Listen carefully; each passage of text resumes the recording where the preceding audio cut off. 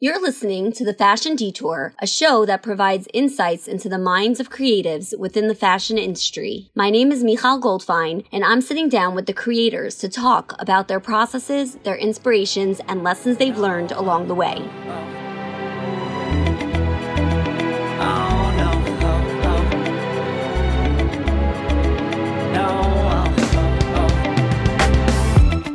Hold on, girl, now wait just a minute.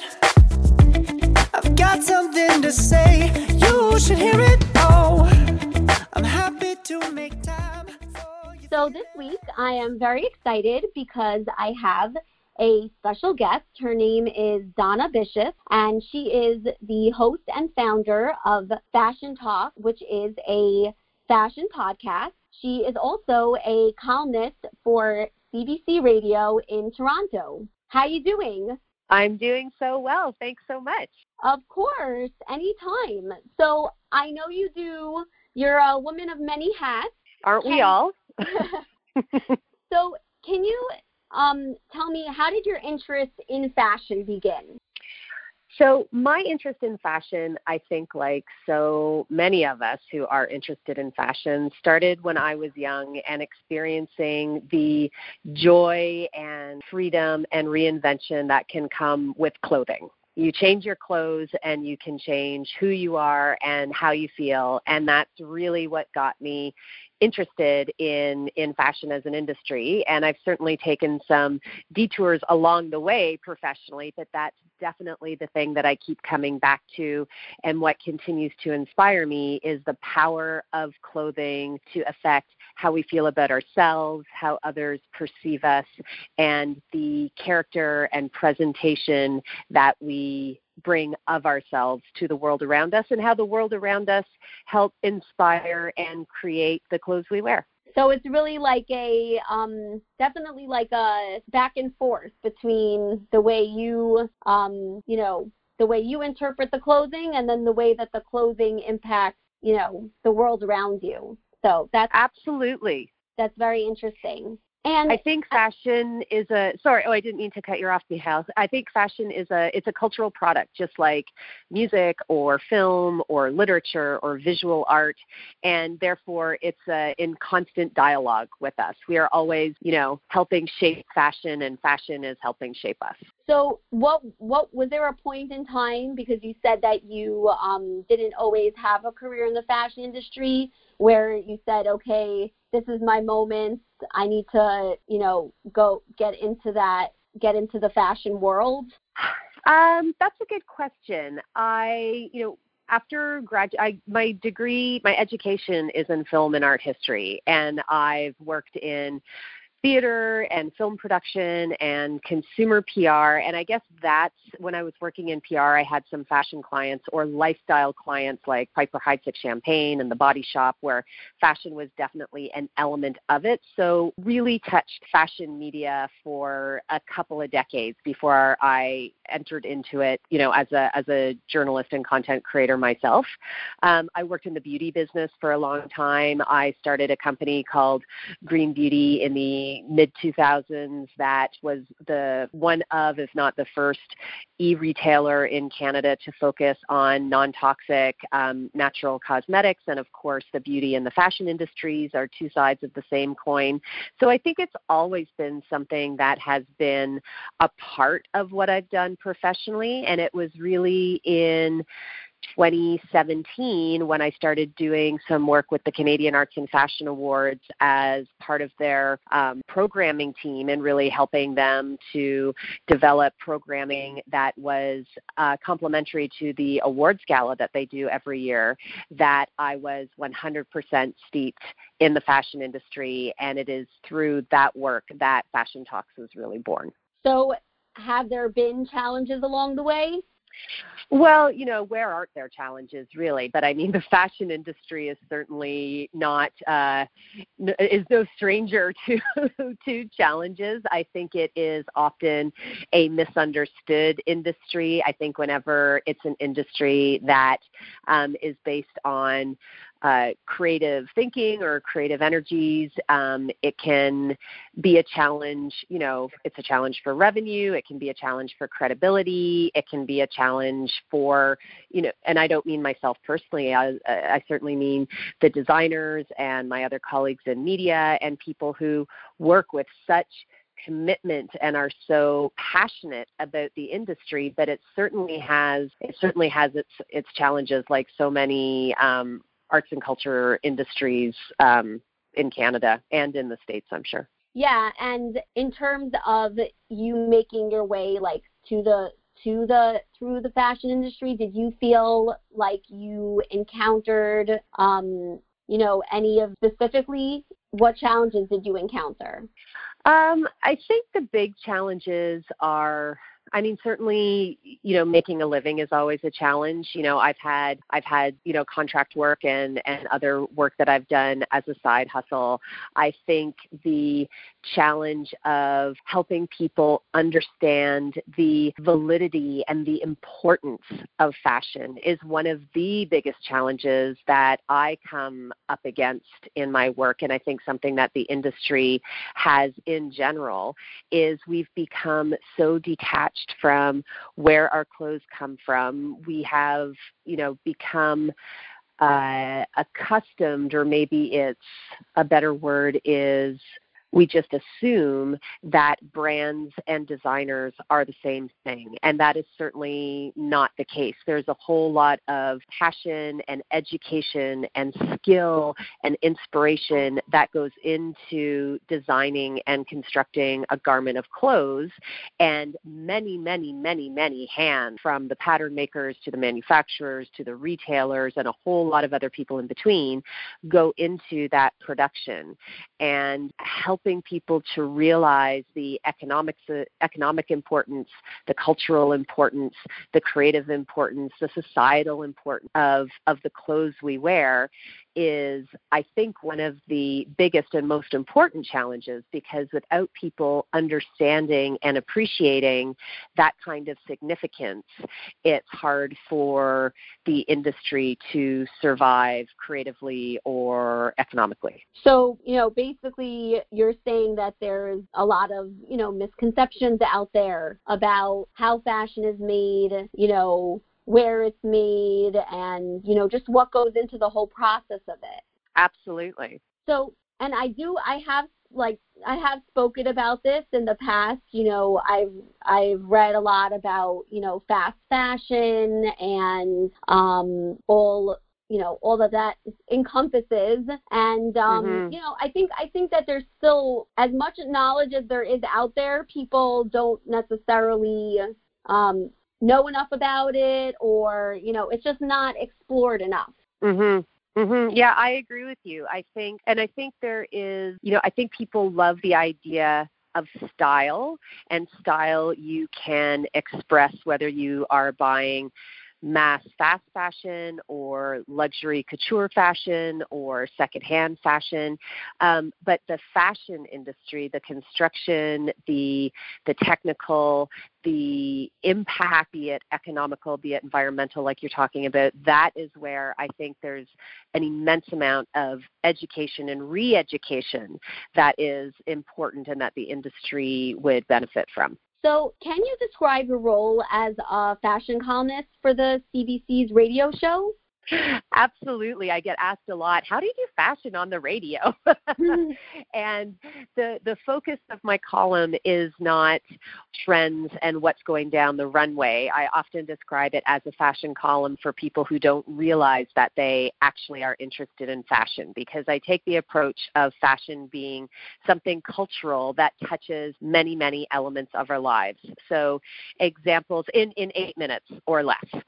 So examples of segments I've done is my most recent one was on the history of fashion and flight attendant uniforms, and going back to the first aviation flight attendants, which were actually air nurses, and their uniform was quite militaristic, almost Florence Nightingale, in terms of it being needing to instill credibility and safety and discipline, because of course a flight from LA to New York took 28 hours. So you wanted to make sure you had, confidence in the people on the plane, and how that flight attendant uniform has ebbed and flowed through the decades to where we are now, where there are, the designer collaboration with airlines is something that's been happening since the late 40s, early 50s, Pucci, Dior, Chanel, Prada, Christopher Bates, Zach Posen, you name them, they've most probably collaborated with an airline, such that we have these stunning flight attendant uniforms from the Hainan Airlines, which Lawrence, you designed, and that actually debuted at Parents Fashion Week in 2017. So it's things like that show how fashion weaves into elements of our lives where people might not think of it as a natural connection. Yeah, and I did listen to that episode, and I found it really interesting just how, fashion, is influenced by movements in societies, and, the women, and just like the roles of women at the time. For sure. And I recently learned that, the term bloomers came up. I'm trying to remember when it was in American history, but basically women were trying to, it was part of one of the reform movements. So in American history, and part of the women's reform movement was that they wanted to wear pants under their skirts. And that was seen to be like, oh my gosh, everybody, people, the men were shocked. I'm sure some other women were shocked too, but women were just trying to, give off that they had more power, and they just wanted to wear, not their, I don't know if they wanted to wear their confidence on their sleeve, but they wanted to assert themselves. Absolutely. Well, and, it's about freedom and mobility, right? Like when in that area you're talking about, another motivator for that was bicycles. And if you wanted to ride a bike, imagine with those, big cumbersome skirts, it just wasn't going to happen.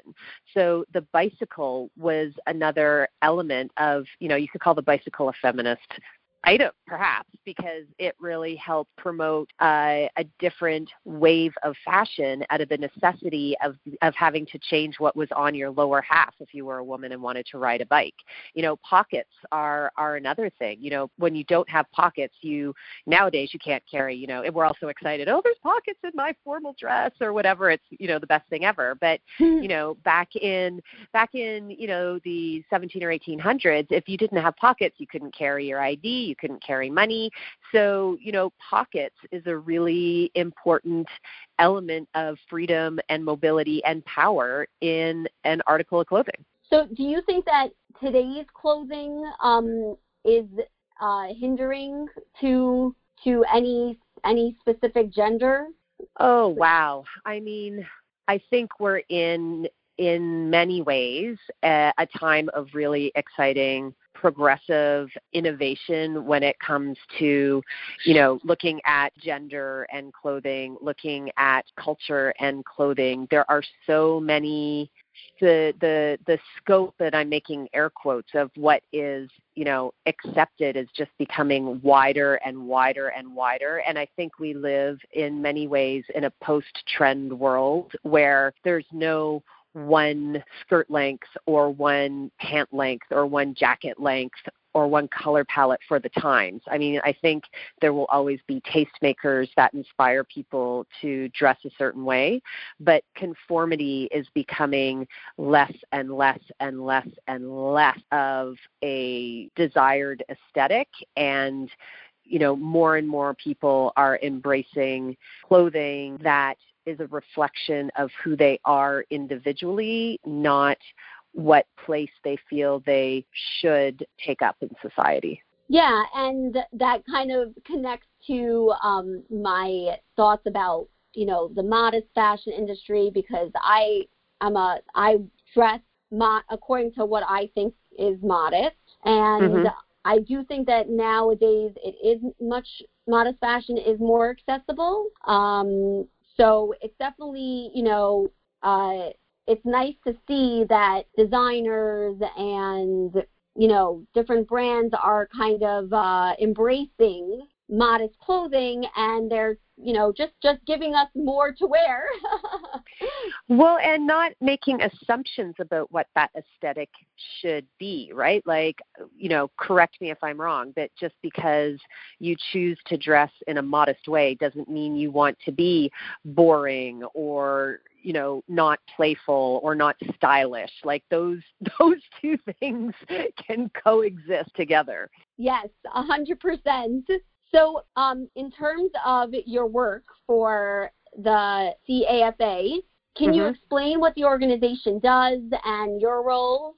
So the CAFAs, the Canadian Arts and Fashion Awards, is our national organization in Canada that unites the fashion industry from coast to coast. And it started a little under 10 years ago because we didn't have a CFDA or a British Design Council that unified the industry in the name of celebration and education and community in any way. So the CAFAs were started with that goal in mind, and with an awards night to bring the industry together in community and to celebrate the achievements of those in the industry.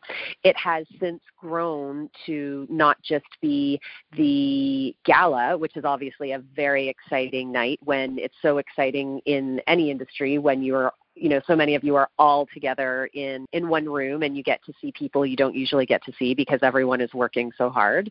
But that has also spun into other programming elements. We do a fashion and retail forum with the Globe and Mail. There are other workshops and educational pieces.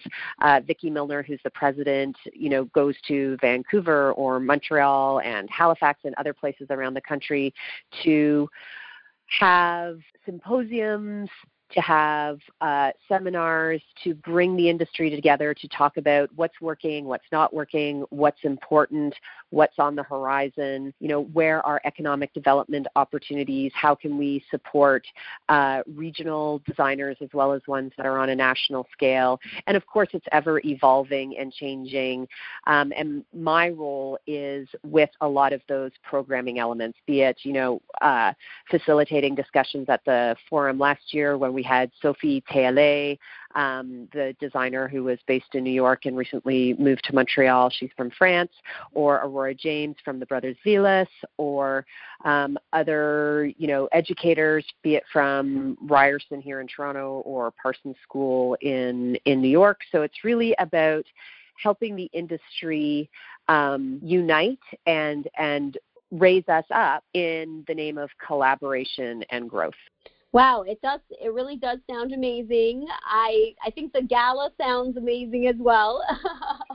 It's very fun, I'm not going to lie. And it's so inspiring to see, everyone makes an effort to wear Canadian designers, which, before the CAFAs, having everyone in Canada wearing Canadian in one room, I'm going to say extremely rarely, just in case I'm wrong, but certainly I never experienced it. So it's really lifted the industry in terms of feeling a sense of community and putting us on the map a little bit. We've been featured in the New York Times and other international publications to say that, Canada does have a fashion industry, and we've got designers that are doing great things nationally as well as internationally, be it Greta Constantine or Erdem, and lots of designers, coming up on their heels. Yeah, and in terms of, it's interesting, just talking about, definitely it's important to cultivate the designers and the people that are part of the fashion industry in Canada. Would you say this is a style question, would you say that there's a difference between the way that Canadians typically dress, between the way that Americans dress? What do you think about that? I think I think there is regional style aesthetic in any country where there is, urban centers and rural communities, and you're going to get a scope of interesting and exciting style no matter where you go. I had the pleasure of talking with Andre Leon Talley a year or so ago, and I asked him about what he thought about the style of people in Toronto, and he said we were fantastically practical. which might be, a broad statement when the climate dictates so much of what your style choices can be. But certainly in many cities, I'll speak about Toronto because that's where I've lived the longest, there's such a multicultural city that you see amazing style on the streets. That's a smash up of individual style and cultural heritage and, a sprinkle of your, designer or look of choice on that. Like, I don't think there is one aesthetic, just like I'm sure in New York there isn't just one aesthetic. It is as varied as the people who live there. Yes, 100%. And that's the beauty of it, that you can, express yourself through the clothes and, and you get to experience it as you're walking, just to see the different styles. So it's pretty amazing. Absolutely. It's inspiring. Like, it's exciting to see, someone in a beautiful, corporate suit and a hijab, or, rocking tattoos and an awesome, kind of streetwear with a turban. Like, there's the gamut of cultures and aesthetics is part of what is so inspiring and exciting about fashion. So can you tell us a little bit about how your podcast, Fashion Talks, was born? Absolutely. So I am a huge fan of podcasts in general. I think audio programming is such an intimate and enjoyable way to listen to stories, to learn new things. I'm a huge fan of the medium. And I was looking for a fashion podcast because obviously it's something I'm interested in, and there really wasn't anything out there. So I started it, it's kind of cliche, because I couldn't find that podcast that I wanted to listen to. And when I started it, I focused more on having 2 or 3 guests, and we would talk about a common theme. So maybe it was the democratization of fashion and what made the time right for Anna Wintour to put a Christian Lacroix sweater and Guess jeans on the cover of Vogue magazine in November 87. What made the time right to do that? Or, what is the arc of the department store, and what factors have made that ebb and flow as a desirable place to shop, and what kind of experience was that? And I loved having those discussions, sustainability and, in a post-Rana Plaza world, what do we need to be looking at in terms of the social and environmental impact of the industry, which I loved.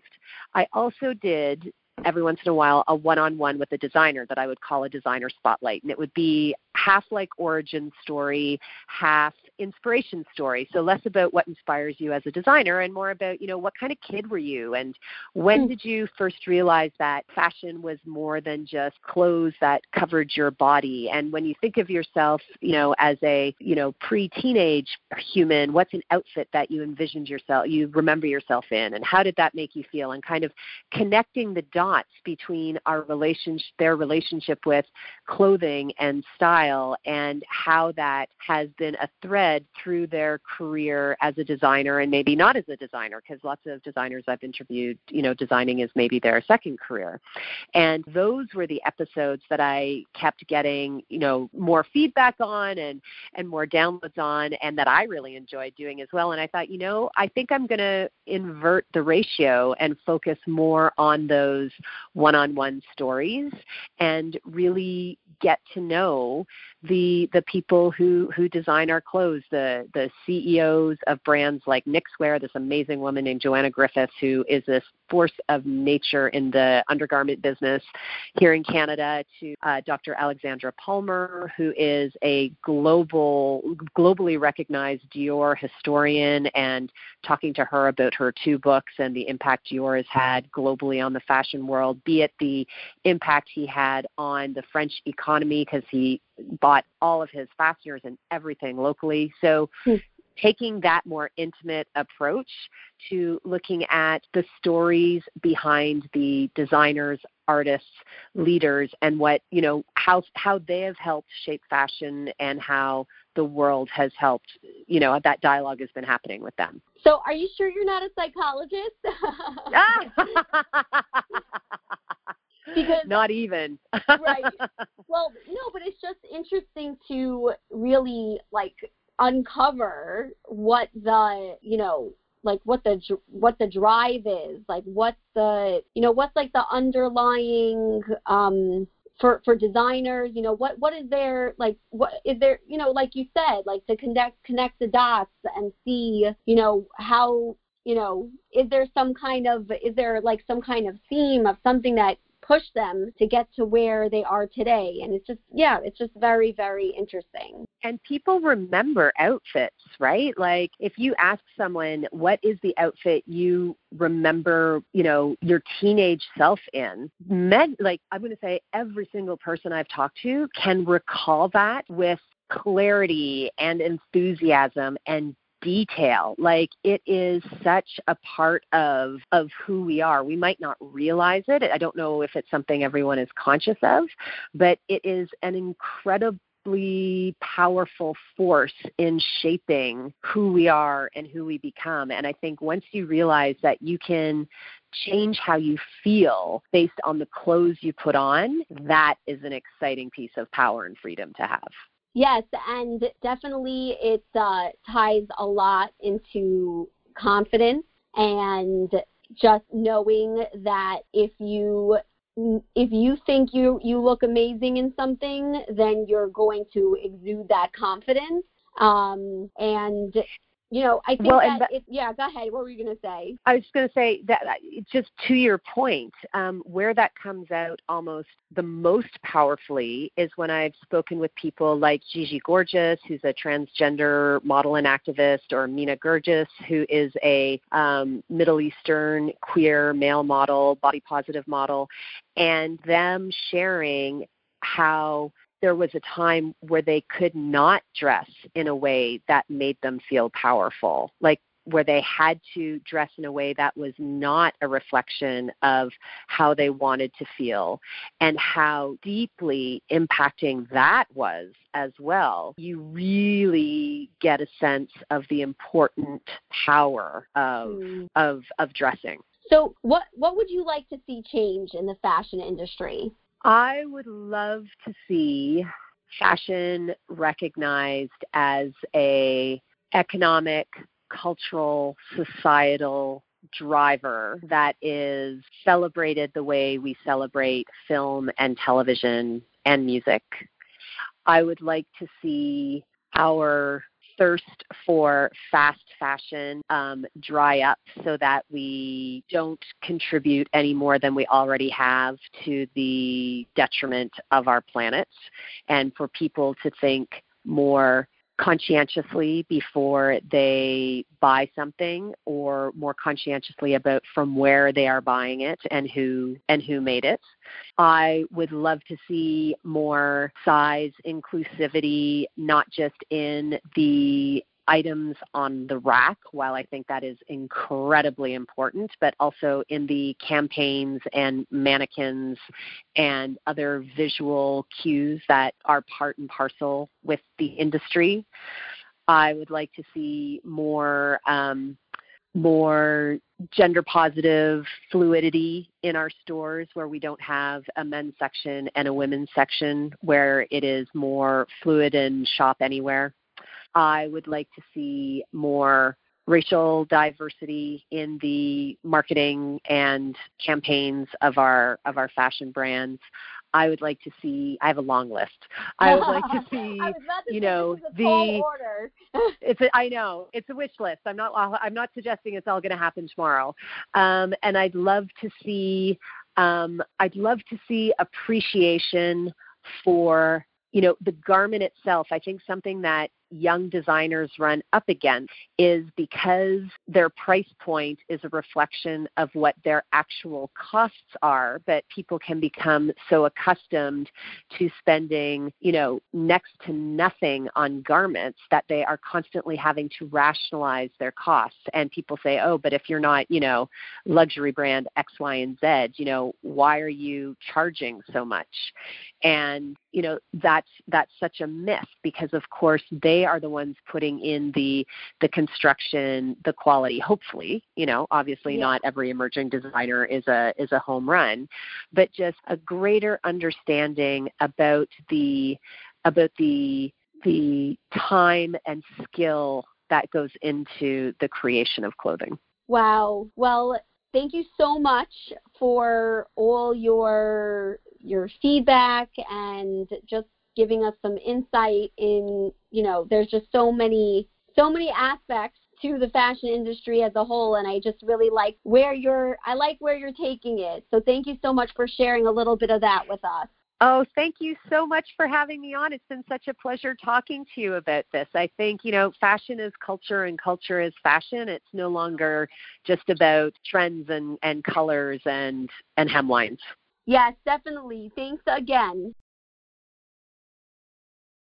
Thank you so much for listening to this week's episode of The Fashion Detour. I'm available for personal styling and personal shopping. If you'd like to get in contact with me, you can always reach out to me through my email, michal@thefashiondetour.com. And on Instagram, you're welcome to direct message me at The Fashion Detour for any of your shopping and styling needs and questions. Thank you so much and have a great week.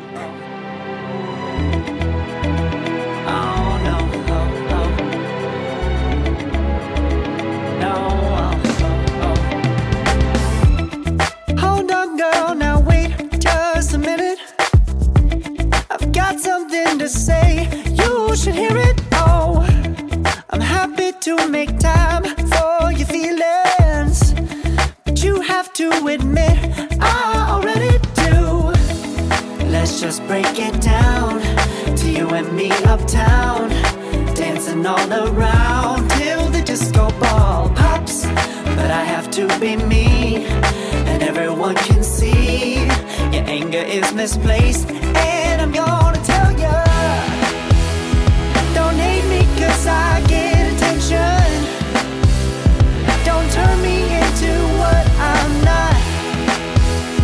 I have to be me 24/7, and I ain't never gonna stop. No, no, no, no. No, no, no, no. Oh, no, no, no. No, oh, oh, oh. And I ain't never gonna stop. Come on. Listen to me. I've tried so many times to tell you this is as good as I can be. Why isn't it enough to be faithful and also be the hit of the party? Let's just break it down to you and me uptown, dancing all around till the disco ball pops. But I have to be me, and everyone can see your anger is misplaced. And I'm gonna tell you,